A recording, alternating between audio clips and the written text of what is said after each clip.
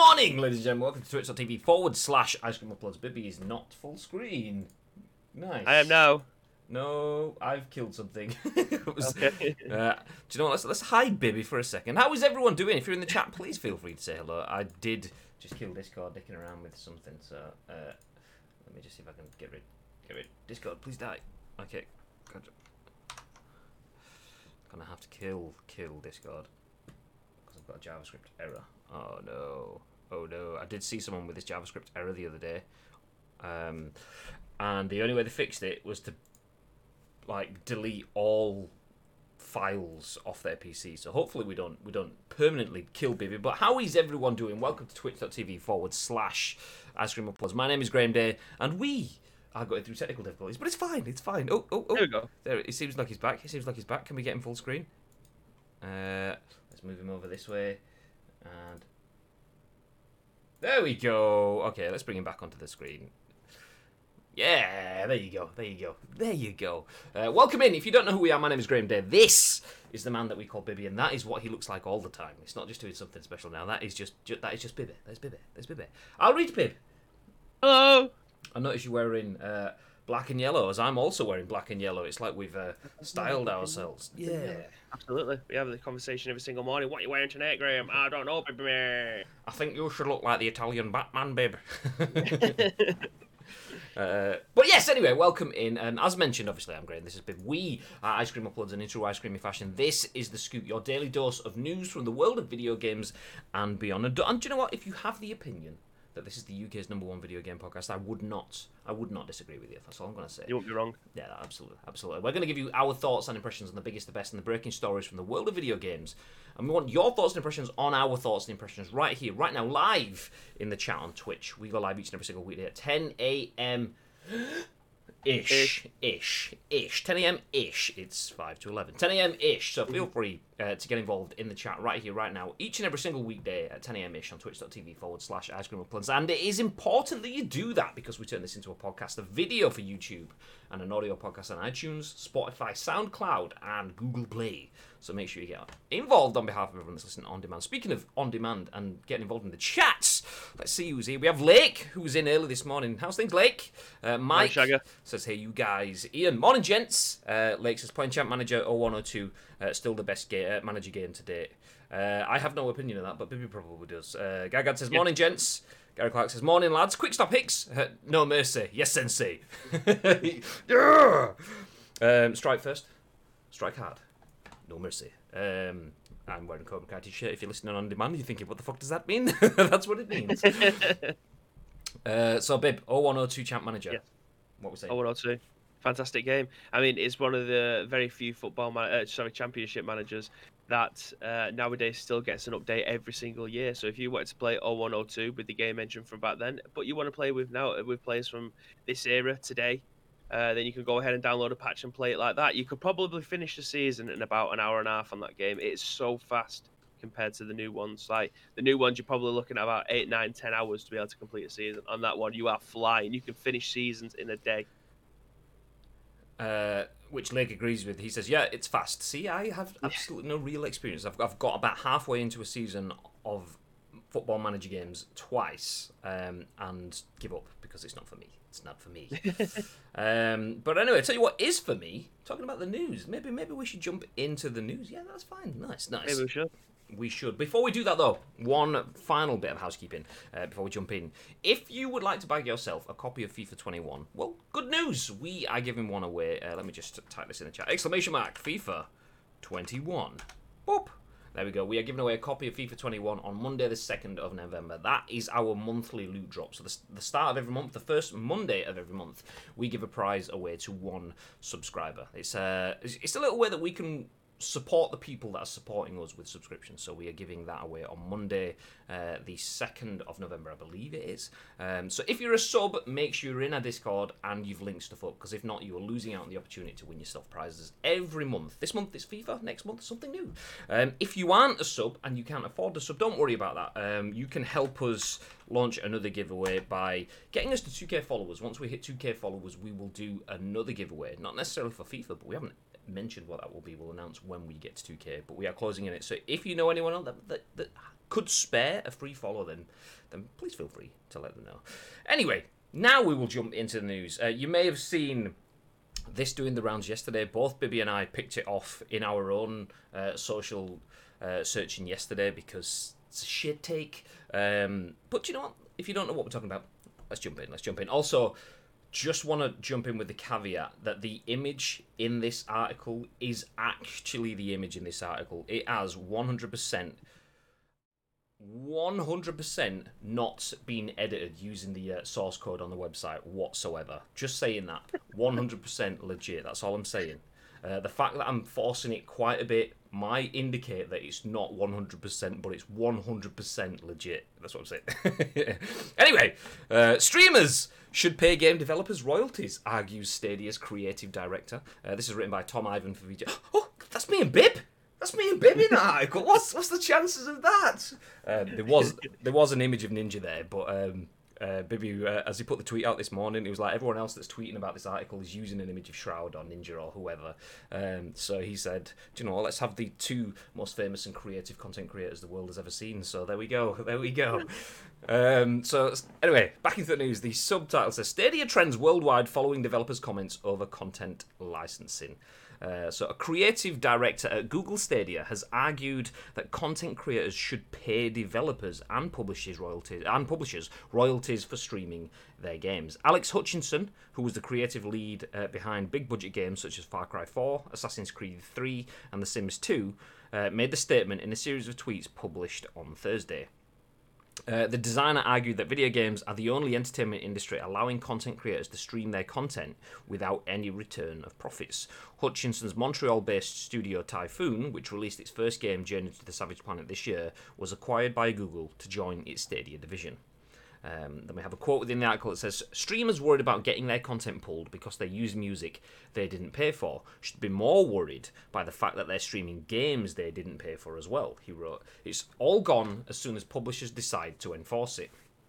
He then followed that up with a second tweet, which is in the article now. It says, the real truth is streamers should be paying the developers and publishers of the games they stream. They should be buying a license like any real business and paying for the content they use. Hutchinson's comments caused huge debate on Twitter on Thursday, with more than 15,000 comments on his post, causing Stadia to trend worldwide. Well, that's a first. Dan TDM, who is one of YouTube's most popular creators with over 23 million subscribers, criticised the Stadia developers' stance. Terrible take, he wrote. The amount of exposure streamers and YouTubers give to games just by playing them is worth major $ by itself. Some games only market through influencers now because it's so strong and works. You're also creative director at Stadia. Stadia literally paid me and many others to promote their products. Another popular streamer, Frost, wrote, game developers have the right to DMCA strike anyone streaming/uploading content of their game. They always have. The reason they don't is because it's a win-win situation where the game gets free promo and a streamer makes a living from it. Hutchinson later wrote, amazing to me that people are upset at someone saying that creators of content should be allowed to make some money. Of the money? To make... Oh, there we go. I'll start again. Amazing to me that people are upset at someone saying that creators of content should be allowed to make some of the money from other people using their content for profit. Google said in a statement, the recent tweets by Alex Hutchinson, creative director at the Montreal studio of Stadia Games and Entertainment, do not reflect those of Stadia, YouTube, or Google. Ouch! I completely missed that bottom bit, by the way. I didn't see Google to mention a statement on that, so that is amazing. That's the equivalent of someone doing the cutthroat gesture. No, not me. No. Just see if there's anything else in the last few lines. Richard Hogg of Hogg Law Firm suggests the IP licensing concept is something more streamers should be aware of, noting that a surprisingly low amount of games allow users to stream and gain money via their user agreements. My primary position is that the publishers / developers have rightly seen the value in streaming and should be granting the license to stream in their EULAs, rather than hanging a sword of Damocles over everybody. But they like their sword, he wrote. Many companies give streaming rights, many more don't. This should be used as a wake-up call to streamers that they need to get those rights in their EULAs. That is a very good point. I'm just going to instantly jump on the fact that streamers don't necessarily have the right to stream games, and the reason most people that are educated in this area understand this, but a lot of people, particularly people that are new and have just gone straight into streaming as content creation from enjoying video games, they don't actually understand that you technically aren't allowed to stream a game because you've bought it. Just because you own it doesn't mean that you own the rights to sharing that content outward, because that is marketing that potentially earns you money. And when you earn money off a product that someone else has created in that sort of sense, that digital IP belongs to someone else, so they can say, nope, you can't do it. If you want to do it, you have to give us money. That is actual factual law. That is the way. Not that I necessarily say that I agree with it. I believe it's archaic and outdated law, but just so that people know, that is where he is coming from. So he's coming from an actual factual position. Doesn't mean it's bullshit or not bullshit. No, it doesn't mean it's not bullshit. That's what I meant to say. So Bib, streamers like these two handsome chappies at the top of this article here, should pay game developers royalties to stream their games. What are your thoughts on that statement? Well, I was gonna go with the guy's a fucking idiot. But to start off, would games be as popular now as there was? Like, would Fortnite, for instance, just throwing that one out there, would Fortnite be as popular as it is now if people like Ninja, like Shroud, like any other big Fortnite streamer was streaming that game? Would it be as popular as it was if they didn't? Like, games way back when on like the PlayStation 1, there's a reason why like Final Fantasy sold the amount of copies that it did. Same with like Resident Evil and any other top tier game from Gran Turismo from way back when. Metal Gear Solid. I'm just the games are just coming to me. Would those games? It's funny watching Bibby just kind of like stumble down the thought tree, hitting different branches. In my head, I'm thinking, what have I got on my cabinet behind me? But yeah, would those games be as popular? Yes, because we didn't have streaming back then. We had video game magazines. It's not the same, but it had the same kind of effect. And they had obviously the internet to be able to people say, oh my God, this game was amazing. But they didn't have the streaming caliber. I get where he's coming from. Like you said, there is rules and regulations around stuff. And I get that. But at the same time, he's a fucking idiot on the other side of the coin. Like, there is no way this day and age that unless you was NDA'd for streaming a game before the embargo date's due, that you would not want people to be streaming your game. We've been given codes now to be able to stream. Like Asim, for instance, reached out to us and wanted us to stream PGA. I think the official term is begged. He begged. Yeah, he begged us. He even tried to sweeten me up by sending me a box with like game codes and hats and golf balls, which I still have here. That I'm never going to use because I will lose them. But yeah, like they want to try and get exposure from people who they think are going to give them the best look at the game, rather than just bringing in press who 9 times out of 10 probably have no idea what the franchise is about or the IP or what love has gone into it, especially if it's a historical game that's getting a remaster. Rather than bringing those people in and say, yes, this game is kind of good, get the people in that really know about the franchise and try and sell the game on behalf of the marketing team. And that is like you said, it's a win-win across the board.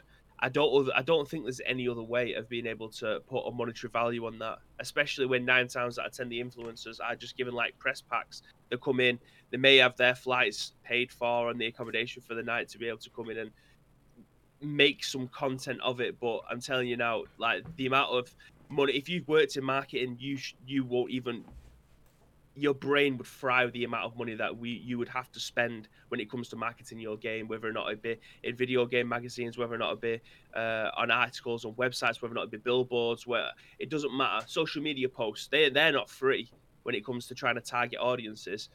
So it's a literally eye-watering amount of money where you can just pay an influencer who probably loves the product anyway to come in, make it a passion project, and then sell the game on behalf of them.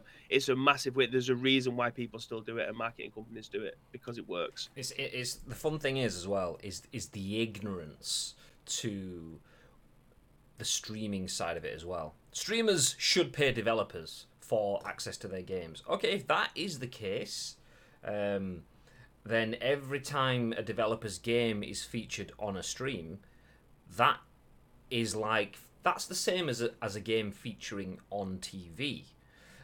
So every time a streamer streams a game, do we then invoice the developers then for the fact that we're using they're on our platforms as well?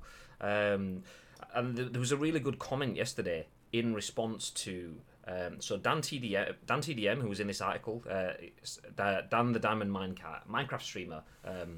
Originally, I think he's kind of dabbled in a few different things, but I think he still mains Minecraft content. I don't watch his stuff, obviously, but he said not only is it a terrible take, it's a really, really good and proven system where streamers can market games for developers.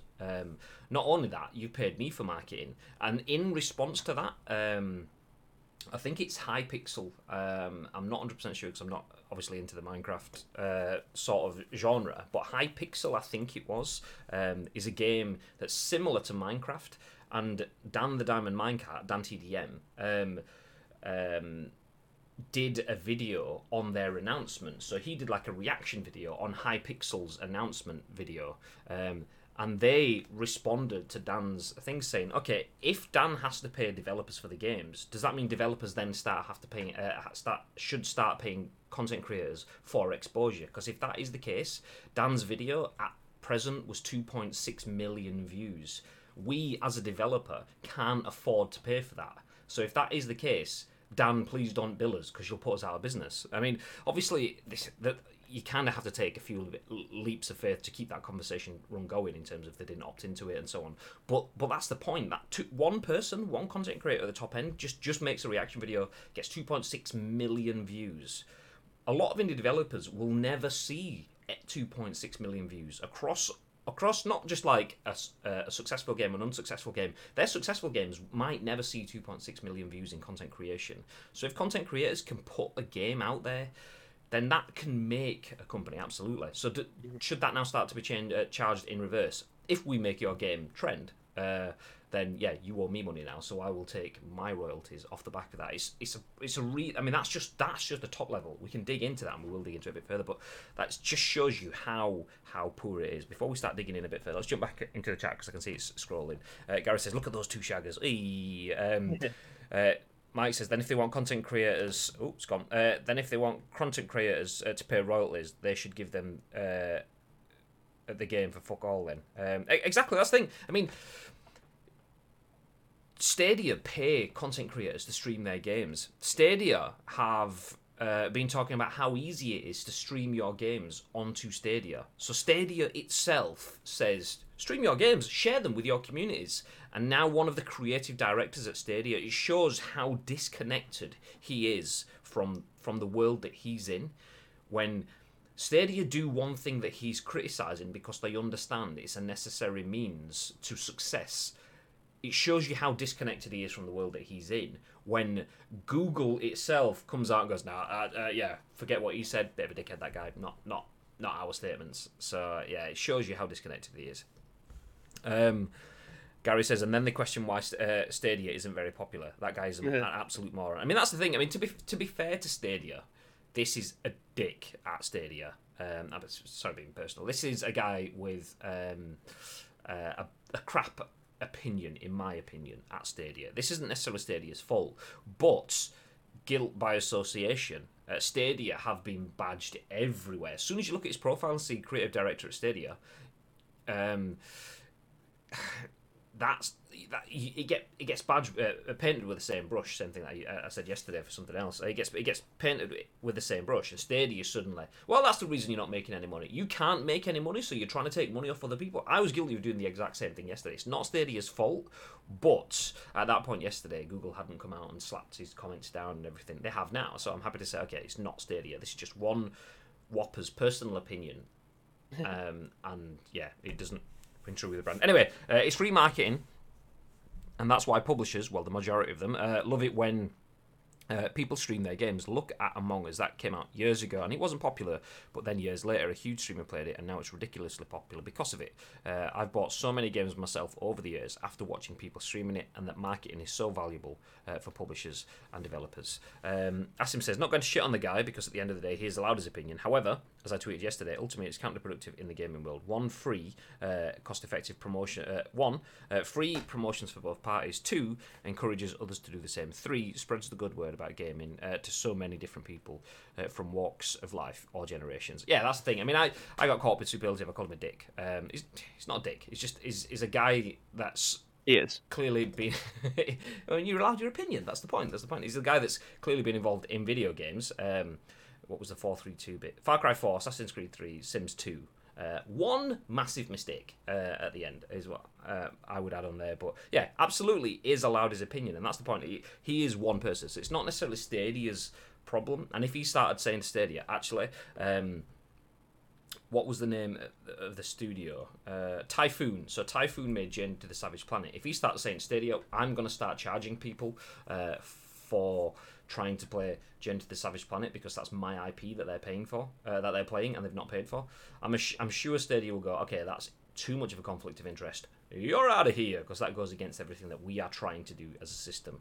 And it shows how archaic it is. It comes from IP ownership. If you own a brand, someone else shouldn't be able to use your brand as it is to make profit without your consent, which is understandable. I can't go around going, yep, that's it, I support Manchester United. So Graham Day, I'm an official Manchester United streamer. I stream for Manchester United. I do Manchester United things. United will be like, okay, we like you. We like the fact that you support us, and we like the fact that you live 5 minutes away. But yeah, actually, lawsuit, boom. So you can see where he's coming from. But just because one set of laws and rules and regulations in one industry has worked and does continue to work doesn't necessarily mean it's right for a different industry. The thing with IP and copyright and content laws is they aren't perfect. They are far from being perfect. Laws governing the internet aren't perfect. They have never been perfect, and they are a long way from being perfect. Doesn't mean that we should just go, okay, well, that's how they were, so we should sit on that. That's the law that we stick to. You should evolve in time, and laws are evolving around content and the internet in particular. This guy, though, isn't evolving. He's saying, no, that's old school IP law. I made it. I own it. You pay me money. And it's short-sighted and greedy, in my opinion. Do you want me to tell you how much is fucked up? That Google have had to come out and make a statement about it because they know it's going to have a detrimental effect potentially on a dying product. Like they've come out and said that his views do not reflect everything that's going on in Google now. If your parent company as big as Google's coming out and not siding with you, then you know you've dropped a massive bollock. And it's the phrasing of it as well.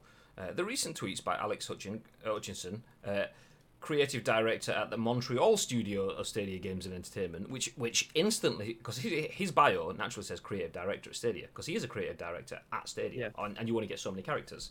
But they've come out to clarify that he's the creative director at one studio within Stadia, and his views do not reflect Stadia, YouTube, or Google. Just to clarify, he applies from his own opinions to none of the business at all. It's the full-on, stern, this is not us, this is not our thoughts kind of way of saying it.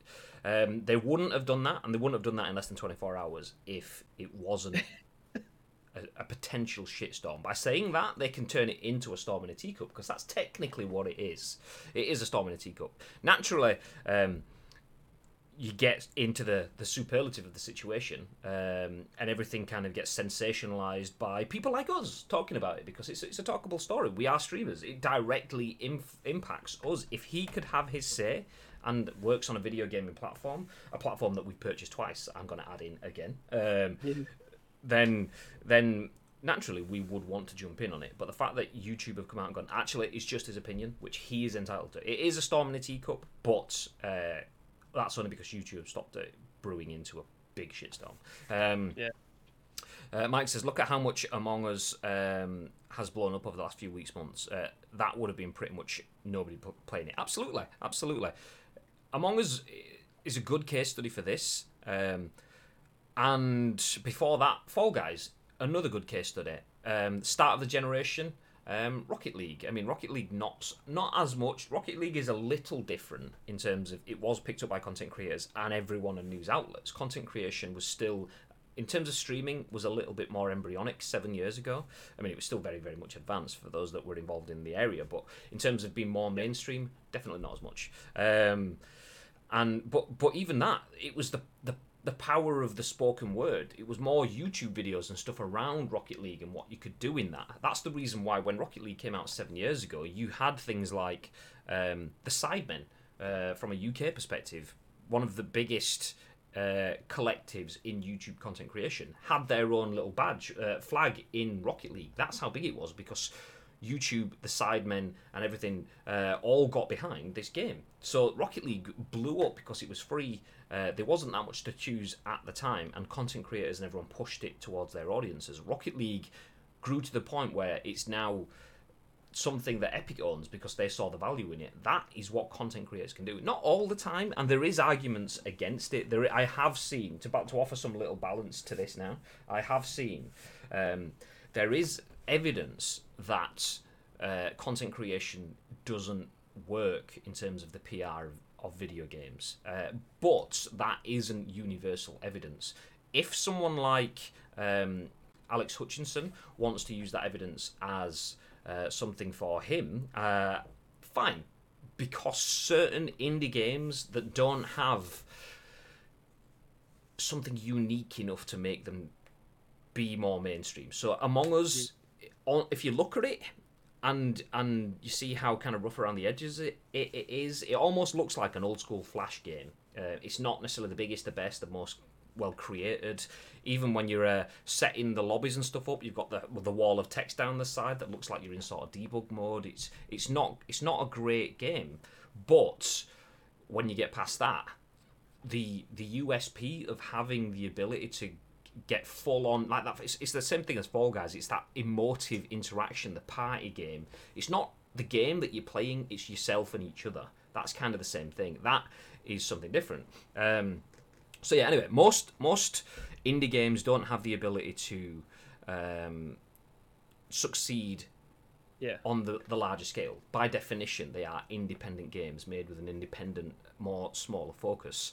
So content creation doesn't necessarily work with all indie games, because some people will share games and take all of the potential buyers away from a game by going, okay, I've shown you a game, it's literally just narrative. There is nothing that you can do to go and advance the storyline or yourself or whatever. It's literally just a narrative, and that's what it is. And now you've seen it, and now no one's going to buy it. So that potentially small audience has been essentially exhausted. There is no money there for the developers, and that there is evidence that does happen, but that is definitely not on the wide scale.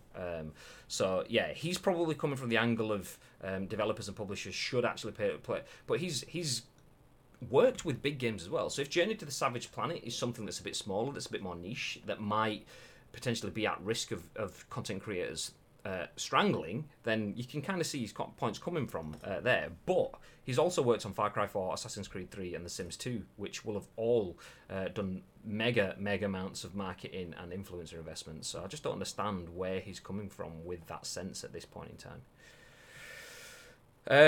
Anyway, something like what this dude is suggesting is just putting a huge gate around a large portion of the gaming world. Not good, says Asim. Absolutely, that's the thing. I mean, some games, as mentioned, obviously it does has the potential for. There was some case studies that I was looking around at articles yesterday on this, and there was some case studies of, can't remember the name of it. There was one game that basically said it earned no money from sales after content creators got involved in it, and that is because it's that style of game. Once you've done it, there is no replayability. You don't get anything from playing it again yourself. You've seen it. It's been experienced. There's no point going back into it. Some games are like that. Some games you can replay forever. So yeah, you can see that, but in general, overwhelmingly, content creators and streaming is positive. So that huge gate that Asim's talking about is too sweeping a statement. EA have probably heard about it and putting plans in place to screw people out of more money. EA is going to courts in Canada most likely. Yeah, potentially. I'm with Bibby. He is. What did he say? Dick or something like that? Yeah. Ironic, his parent company own YouTube, who have moved into streaming. It's daft. I mean, people that want to stream video games should pay for the privilege of doing that. But yet, I tweeted yesterday, what are these buttons for on the new controllers then? I mean, the PS5 and the PS4 obviously controller have share buttons. The Xbox controller has a share button. Does the Steam controller have a share button? I don't know if it does, but either if it doesn't have a share button, it has a share function. So Stadia itself promotes the sharing of video games, but they have nothing in place to charge you for the facility of doing that. So the creative director at Stadia is saying something that his system doesn't support should be in place. It just seems there's a disconnect there. There's a disconnect. Oh God, I get here, and that conversation is about that douche and his tweets. No, we're talking about Alex Hutchinson, not Bib. I do have a lot of shit takes.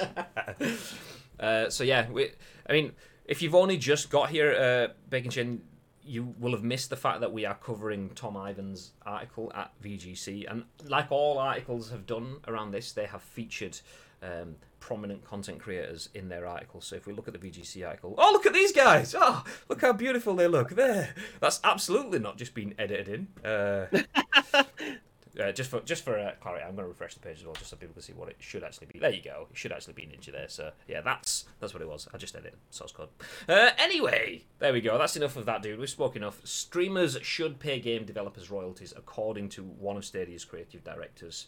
Not a statement that Stadia, YouTube, or Google agree with at all, and not anything that anyone else would be surprised to hear they don't agree with it. But do you know what? It's allowed his opinion. It's opinion the majority of people don't agree with. It is based in law, but just because laws are there doesn't mean that they're right. Doesn't mean that they shouldn't change or they won't change. So catch up with the times, Mr. Creative Director.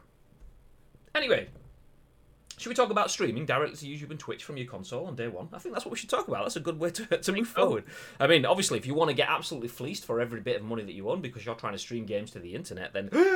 But do you know what? PS5 will let you do it on day one. This is written by Sharif Saeed for VG247, and the PS5 will launch with a good selection of media apps. Sony has confirmed all the media apps and video streaming services PS5 owners will be able to use on day one. The platform holder is selling a media remote, of course, with dedicated buttons for a number of them already on it. At launch, everyone will have access to Netflix, Disney Plus, Spotify, and Apple TV, also coming to PS4 soon. Twitch and YouTube will, of course, both be there as well, and they both support streaming directly from the console as well as traditional viewing. Details on frame rate and resolution caps for streaming weren't provided. Down the line, Amazon Prime Video, Hulu, Peacock, MyCanal, and others will arrive. I mean, Peacock and MyCanal sounds like I'm being absolutely cute.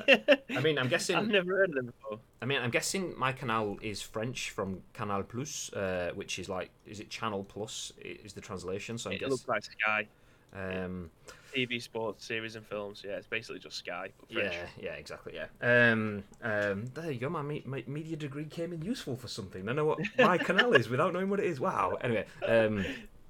So back to the start again. Down the line, Amazon Prime Video, Hulu, Peacock, and MyCanal, and others will arrive, though Sony didn't offer a specific date there. As revealed in the recent first look at PS5 user interface, media will have a dedicated space away from games on the homepage, which you can easily get to at any point. Curiously, Sony says you won't even have to download these apps from the PlayStation Store. They're going to be immediately available under the Media tab. It'll be interesting to see if app install files are simply bundled with the OS/future firmware updates. Those who listen to a lot of Spotify on their consoles will also be happy to know that the Music Control Center has been revamped to make it easier to pause, skip, and switch between channels. As always, our PS5 pre-order guide is a good place to start if you're looking to get a console on day one. Basically, the pre-order guide is... You're not getting a console on day one. There you go. No, there probably will be other ways to do it, but check it out if you want to see. Gary Clark says, Shaggers!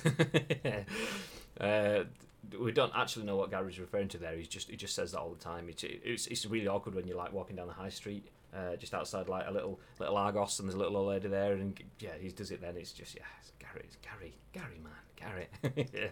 Yeah. But yeah, PS5 will let you stream to YouTube and Twitch. Nice.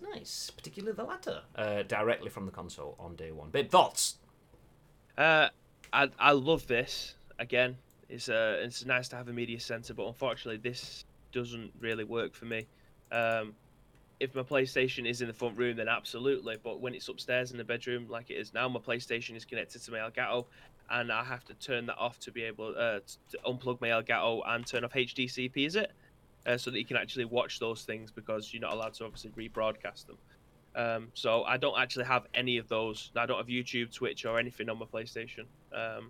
As it stands now, I probably won't for the PlayStation 5 for the exact same reason. But I'd like to know the portion of people that probably, like you on your Xbox, use it just for Twitch now, don't you? So it obviously works for you. Ish. I have it. I have Twitch installed on my Xbox, and I use it on my Xbox. And the main thing there is that's almost an extension of my TV, because my TV remote is a smart TV, which the Xbox pops up in the tray at the bottom of it's a Samsung TV, which most Samsung TVs have the same OS. But my remote is a smart remote as well. So my smart remote can control other devices. So I can control Sky and my Xbox and my TV through my TV remote. So I just go to the Xbox tile, click on that, and blah, blah, blah, my Xbox turns on.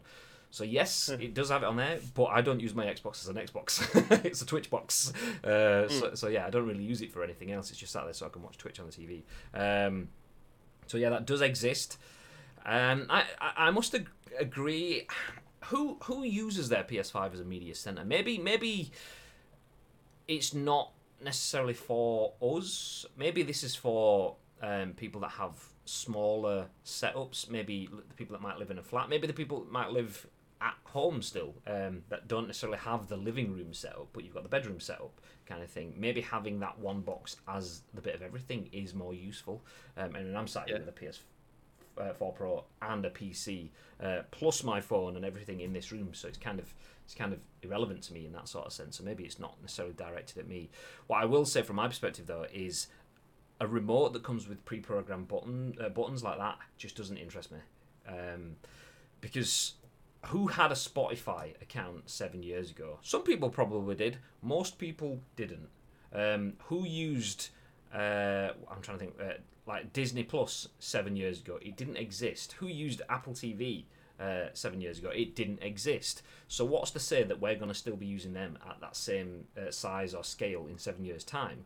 Yeah. And not only 7 years' time, we might still be using them, but they might not be the big things that are there. So if I have buttons on a remote, I'd like to have a 1, 2, 3, 4 that I can program to go straight to Twitch and straight to YouTube and so on. I'd never want a button that takes me straight to Netflix, because yeah, all right, I'm watching that now, but if Netflix suddenly shits the bed and has no content, or makes really bad decisions, or the price goes up and I don't use it, then it's a useless waste of space on my controller. And not only that, what if I have Netflix but I'm not asked at Disney Plus because they charge 20 quid to watch a new film?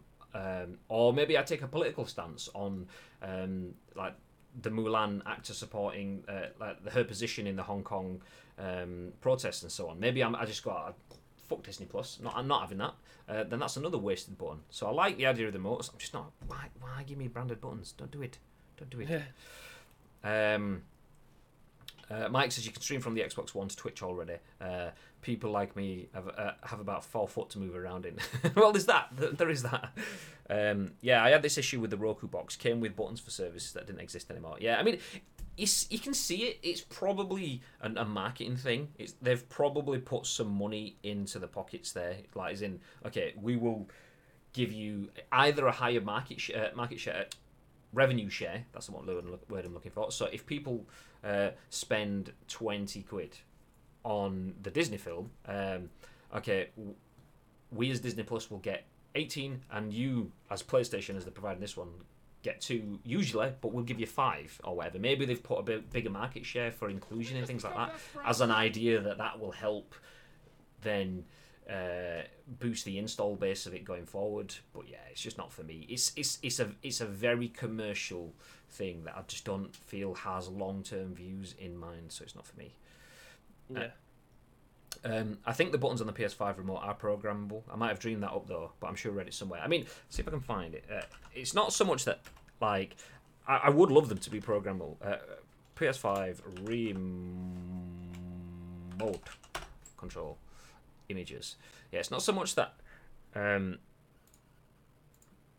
not programmable. It's this. Like, it's the fact that the remote has that Netflix, YouTube, Spotify, Disney Plus button.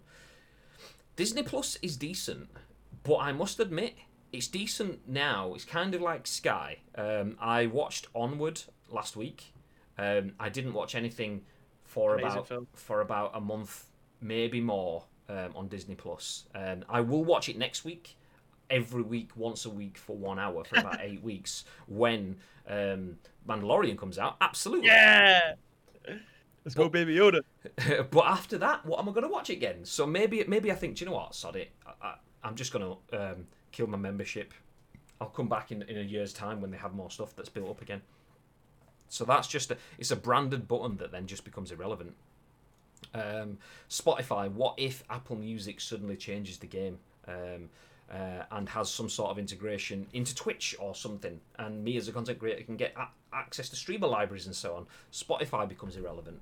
Oh, okay, well that's another button that's kaput. YouTube, I never use on my TV because it's a horrible experience. I use YouTube every day when I'm sat on my PC, but on my TV or on my PlayStation, no thank you. So that button I'm probably not going to use, despite YouTube being one of the most widely used sources on the internet that I use. I will not use that button. So yeah, that's my issue with the remote. These, get out of here. Get out of here. Just give me a programmable thing. Nice. First place positioning means they paid the big dollars. Absolutely, and that's what it is. It's a marketing tool as well as a functional tool. Where did we get to? Bigger is games as live service that goes dead in 1 year or two because it sucks. As in, I don't. You think live service games are going to die? How do you mean? Explain. Tell me a bit more. I'm just not quite. No, I'm not getting it. They're already in. Oh, okay, I get you. I mean, I think that's probably up for debate. Or there you go. It is up for debate, as Robert Daniel says. Games as a service in general is a lot. Like a live service game. Yeah. So live service gaming is much more prevalent and much more advanced than it ever has been. That I think using specific games like Marvel Heroes at the brink of death, I think certain games will die. I mean, the thing with anything, any game has a shelf life in theory.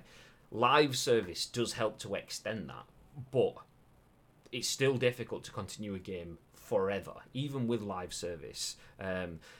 You need some absolutely incredible inventions and evolutions of that game to keep it going at the same scale. So games will die off, but games as a service, live service gaming, continued service gaming, there's quite a few different phrases, whichever one you want to go with, is definitely much more successful now than it ever has been.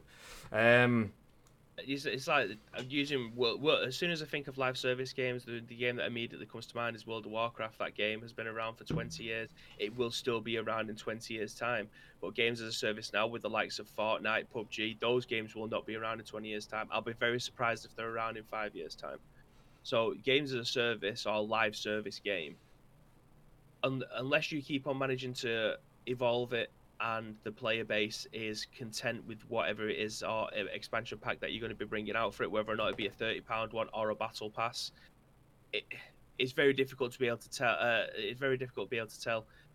There's very few games that are able to accomplish it. Destiny, I think, is one that's kind of nailing it now. They kind of fell off a little bit at the beginning of Destiny 2, as Destiny 1 eventually became a very, very, very good game. Destiny 2 came out and didn't have half the features that the first one had, and it's taken a long time to be able to get back up there. That now as a live service game is phenomenal with what's available to you. Elder Scrolls Online, one of my favorite games ever. It started off so poor. I bought it, hated it, took it back. 4 years later, came back. The game is completely different. Like, it's a completely different game than what came out of the box originally. That has got better as the live service has progressed. It's very rare that these games can come back from the brink of that. No Man's Sky is another one. That game now, if it got rescored, I imagine would be infinitely better than it originally got. It takes a lot to be able to get them there. If they have the time, if they don't, then unfortunately they're not going to be there. But it's just the way it is. Games don't last forever unless they keep on managing to evolve and adapt over time. And not only that, there's a difference thing. I mean, you made kind of a different comment in there as well. Where's it gone now? I got games that don't get tied down to accounts or companies. I can play them for 30 years down the line. I mean, that is a different element there, though. Just because that game stays alive,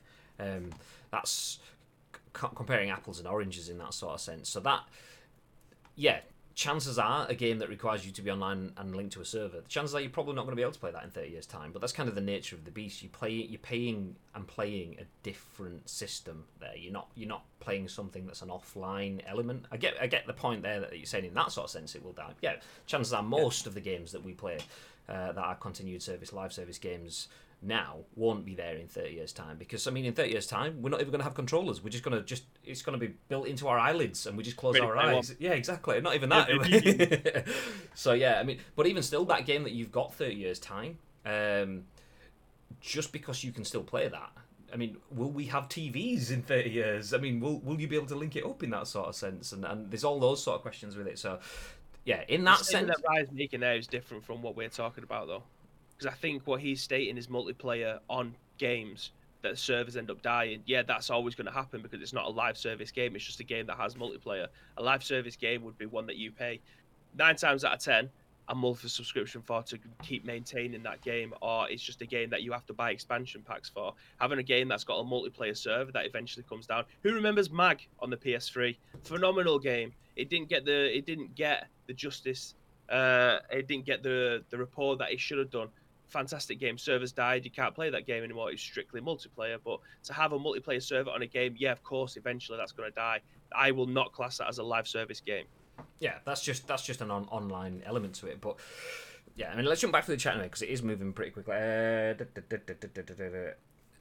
Daniel says, depends how you view games as a live service. Well, let's look at one which nearly died completely but came back, Rainbow Six Siege. I mean, that's a huge example. I mean, innovation. The way that Ubisoft innovated in that have changed Siege, and they've evolved to the point where it's approaching the upper echelons of esports now. It's on the verge of cracking into the fabled top tier. Maybe not that close, but it's still up there. It's still up there. Rise says companies remove private servers for a reason. Robert Daniel says not sure the relevance of that. To control what you buy, technology advanced so much. No dedicated private servers. I don't think it is because I have multiplayer games that are 20 years old. I can play multiplayer still because I host private servers. I mean, yeah. These are all different elements, though. I think we've got quite a lot of different conversation strings here. Not all live service games rely solely on dev publisher run services. David says Star Citizen's still alive, and that's been in beta for 8 years. We actually spoke to a bloke in Gamescom about this, didn't we? There was me, you, Mark, and was it Jamie? I was speaking to a guy that was playing Star Citizen. Was it Star Citizen? It was the dude in the pub, wasn't it? In the pub when we were watching the dude in the pub, and he was absolutely livid that it must have been this because he was complaining about it being an alpha, and he said he just used to go on and shit on people, like he just used to shit talk them constantly. Like, is he an American dude? He was, yeah, 2 American dudes from Texas. They were based just outside Cologne. I think it was it military? They were doing some sort of technical stuff for the military or something like that. Maybe he used to be military. Anyway, some dude, yeah. But yeah, I think what's the difference between multiplayer game and live service? Well, you can have a live service game that doesn't require you to play with any other players as well. You can have single player progression stuff online but tied to servers, and so on. I mean, I definitely... I know the answer to that. What's that? So a live service game there's 2... So you've got games like World of Warcraft that was specifically designed to be live service. There was games that were built to be a multiplayer experience that got bigger and bigger and bigger. You had to buy expansions to continue playing these games, but it was always online. Like, you can't play World of Warcraft offline. They are games on a server it's mostly MMOs. That is a live service game.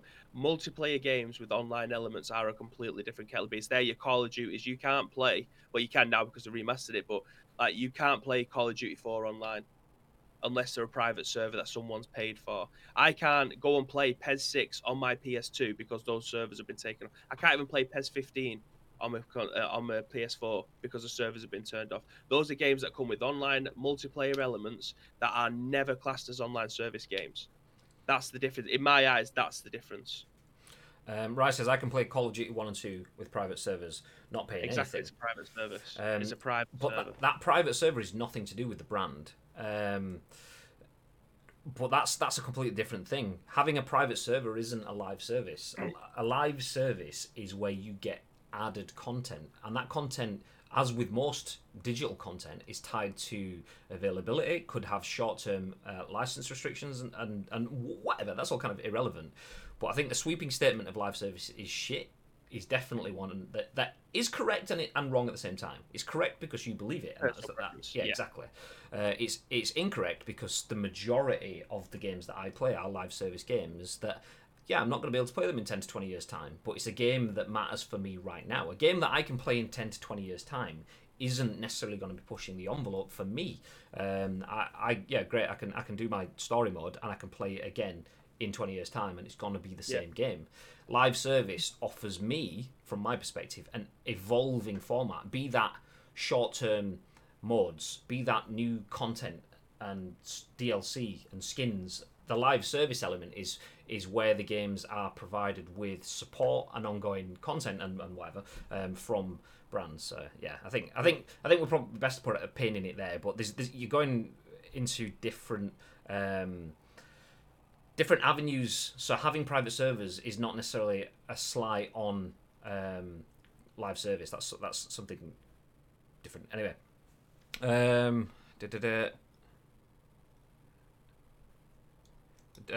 Dude, the online part is updated by the community. This was disallowed by modern games. This is a business model problem, not technology. Insert popcorn.gif. Yeah, we like it. It's getting heated. It's what? Not heated. Everyone's opinion of a live service game is different. Well, clearly, it's completely different. In my mind, I think it's two completely different things. A live service game and then a game that has a multiplayer element to it. They're two completely different things. Yeah, absolutely. I mean, you can have games that offer live service elements that are offline as well. You won't get access to all of the content going forward. And even games like PES 6, for example, that's not a live service game. The online elements are gone. There is no way that I can play that football game as the finished article right now. If I get an Xbox 360 and a fresh copy of PES 6, put it in, yeah, I can play it, nice. But there are data packs and patches which come through the air, through the wire, through the wires, through the cloud, or whatever you want to call it. I can't play with any of that stuff, and that is not a live service game. That's an offline game. But anyway, let's. Speaking of Xboxes. His last comment, I agree with him, and I don't understand why he thinks that I don't agree with him. Live service is not a game type, but it's a business model. I've never denied that. I have absolutely never denied it. The only way World of Warcraft is still going now is because it's popular and people are playing it and still want to pay money for it. It's a business model. If no one bought it, the game would die. And I've never once disagreed with that. But it's still a game that has a live service model, like regardless. They haven't brought World of Warcraft 2 out. Do you know what I mean? It's just World of Warcraft and then the expansion pack. They've gone back to classic WoW, but they haven't brought out a second one. You're right, it is a business model. I've never once denied that. But I think the difference is one is an everlasting game. The other one is a game that has died, but you're having to pay for private servers, or you might find a way of hosting a game that has a private server yourself without having to pay for it. But they're still two, in my eyes, two completely different things still. Bacon Chin. Through the wires, Old Man G. Yeah, it's because I was thinking in my mind of like Xbox 360 having to pretty much always plug that in. They did do the Xbox 360 Wi-Fi adapter, which was an incredibly expensive and piece of equipment because I had to buy literally five. I went to the Argos store that was close to where I used to work at the time, bought a Wi-Fi adapter, plugged it in, didn't work, thought there was something wrong. Borrowed my mate's, worked fine, so I took mine back. Got another one, plugged it in, didn't work. Borrowed my mate's again, yeah, that still worked, so I had to take it back. And I did this 5 times. Argos must have got a dodgy batch of them. And then I went looking online and realised that it was a widespread thing. They were just really badly manufactured. So, yeah, in my mind, Xbox needs a wire. So that's where the Through the Wires was. Anyway, enough of that tangent. Speaking of Xboxes, we'll put a pin in this story because it's hard to have a conversation in Twitch chat because Rai clearly has some comments that he wants to make, but obviously it's segregated and there's only so much you can do within a Twitch chat. So let's jump forward as the next news article, speaking of Xbox, is the Xbox Series X and S consoles have been pictured starting to arrive at Target stores. So this follows on from yesterday's article that PS5 peripherals and accessories have now started to arrive in store. This one's looking at Xbox, written by Tom Ivan at VGC, it says PS5 DualSense controllers and headsets have also been shipped to the retailer. I've just said that, Tom. God, keep up. Images reportedly showing Xbox Series X and S consoles received by a Target store in the United States have been published online. Redditor G. James Austin said the pictures below were taken moments after the Target where they worked received a shipment of 10 Xbox Series X consoles and 8 Xbox Series S units. They said their branch has yet to inform employees when it will be able to let customers start ordering consoles for in-store pickup. The store has also received some PlayStation 5 DualSense controllers and headsets, they said. There we go. So up at the top, Xbox Series X and the Xbox Series S consoles. So launching worldwide on November 10th, Xbox Series X is priced at $449 and the Series S is $249. That's obviously in pounds because we're in the UK. Do you know what? We don't need to cover the rest of the stuff. I think that kind of says itself. So, unsurprisingly, we're only 17-ish days, I think it is, from the Xbox launching. So less than 3 weeks. Unsurprising that stores are starting to receive them. Usually around 2 weeks in advance. But yeah, there we go. What have you got a smile on your face for? What are you smiling at? This Target, for a brand new console that's coming out, has got 18 Xboxes. It's incredible, isn't it? I mean, that will probably just be the first batch. It has to. You kind of feel that has to be the first batch. You'd hope so. Like, there's going to be more than 18 people around that area that's pre-ordered it from Target. I'm telling you now, that is amazing. Just 18. That, like I say, it must just be the first container that's come in, and they've just gone, "Oh my God, they're here!" and they just start taking pictures of it. But yeah, a bit mental. 18 consoles for the entirety of that area around that Target. Do you know what comes to mind when we mention this? A conversation I was having with Gary, who's in the chat, and he was talking about midnight openings. Does anyone still do midnight openings and things before for like CODs and so on? And then I started posting pictures of a COD event in London. But all that it's not what it reminds me of. It reminds me of one comment Gary said. There was a queue. The last thing, I don't know if it was the last thing he went to or if it was just one of the previous ones, but he went to a GTA midnight opening and the queue was massive. I don't think they had enough stock. But the guy that got served first got jumped after he left the store. Some people beat him up and took his game off him. So for GTA, yeah, it's so apt. So I mean that is horrendous for a game. This is a brand new console for 7 years of gaming. You literally need to believe in it, is there? You need to believe in with an armored truck. You need like Vince McMahon kind of bodyguards around you with the arms swaying to make sure that you can leave, because this is just that is issues waiting to happen. 18 consoles. There's no bag going to be big enough to try and cover this either, is there? You can't exactly put it in like a Primark bag. It's the console's absolutely massive. People are going to spot you from a mile away. Yeah, so yeah, I don't think it's. I'm glad I got a delivery driver. I don't think it's anything even hiding it either. I think it's more the man job to pick it up. You walk out of the store and it's absolutely going to be that meme of the kid with the drink in his hand where he's kind of like. Eyes like, look, you're going to be there, but rather than having the drink in your hand, you're going to be there with the Series X. Some guy who wants the Series X, he's 19th in line. He's been sat there for 3 hours, only just counted how many back he is. He's looking at you with your Series X in his hand, thinking, I really want that. You're looking at him with your Series X in your hand, eyes going backwards and forwards, going, well, I really want this. I also don't want an ass kicking. So it's like it's the oh shit. So yeah, if you're going out for a console on launch day, do you know what? May the odds ever be in your favour. That's the only thing we say. Hunger Games it up. It's going to be one of those days. The Xbox Series SX packaging is beautiful, says Gary. I'll still not be able to get my hands on one, says Robert Daniel. I think the only thing you can do is well, brave what we've just been talking about. Then I think there may be some stuff coming online. You kind of feel there may be a last minute stock, like splurge. But yeah, it's got to be a nip to a supermarket or a non-standard games retailer and pick up one of theirs. I think it's going to be one of those situations. Either way, if you've not got one by 9:30 on launch day, they will have gone everywhere. 100%. Trying to hide the console in a Greg's bag. So it's a big steak big. Just have to sprint as fast as you can out of the store. Just where you go, that guy's got 3 of them! Everyone turns around and you leg it the other way. I say leg it, you're not going to sprint as fast as you can when you're carrying a PS5 though, are you? Like hell am I heading out into public for the console? That's the attitude. What have you shared in chat, babe? What's the image? Click it.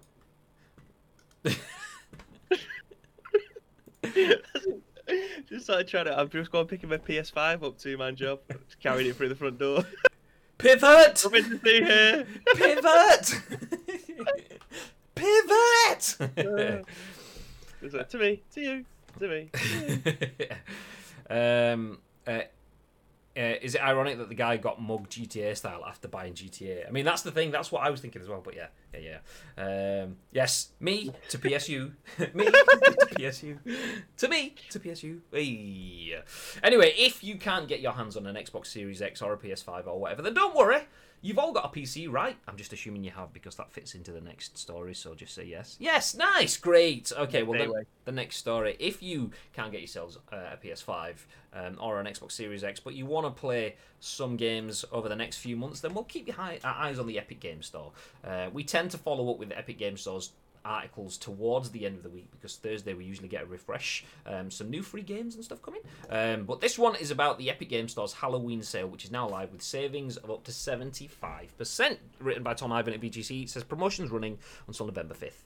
So the Epic Games Store has launched a Halloween sale featuring discounts of up to 75% off until November 5th. So if you have a PC, grab yourself some baggins. Anyway, rather than focus purely on scary games, the promotion includes savings on titles from across the digital marketplace. Discounts include Hades, which has 20% off at $15.19, Crisis Remastered, 35% off at $18.19, Dead Cells, 40% off for $11.99, World War Z Game of the Year, Death Stranding, and Star Wars Jedi Fallen Order all in there as well. I won't keep reading out numbers because it'll just turn into like banner blindness, but with numbers. Anyway, Rocket League recently adopted a free-to-play model on all platforms following its move from Steam to the Epic Games Store, and the Epic Games Store's version of Psyonix VR. Do you know, actually, that's just all just stuff. But there is an Epic Games Store sale with 75% off. I also want to mention that next week's free game is a good one, but I can't remember what it is. Have you opened up the Epic Games launch? Have you seen what it is? I was talking with Mark about it yesterday. Blair Witch and shit. What is it? Yeah. No, it wasn't Layers of Fear 2. Ghostbusters. There you go, that was it. So Ghostbusters is going to be free on Epic Games next week. So do you know what? They got Halloween sale for 75% off in Halloween-y fashion. If you want to get some ghosts, if you ain't afraid of no ghosts, or maybe you are and you need someone else that isn't, then Ghostbusters is the free game next week on the Epic Games Store. So check it out.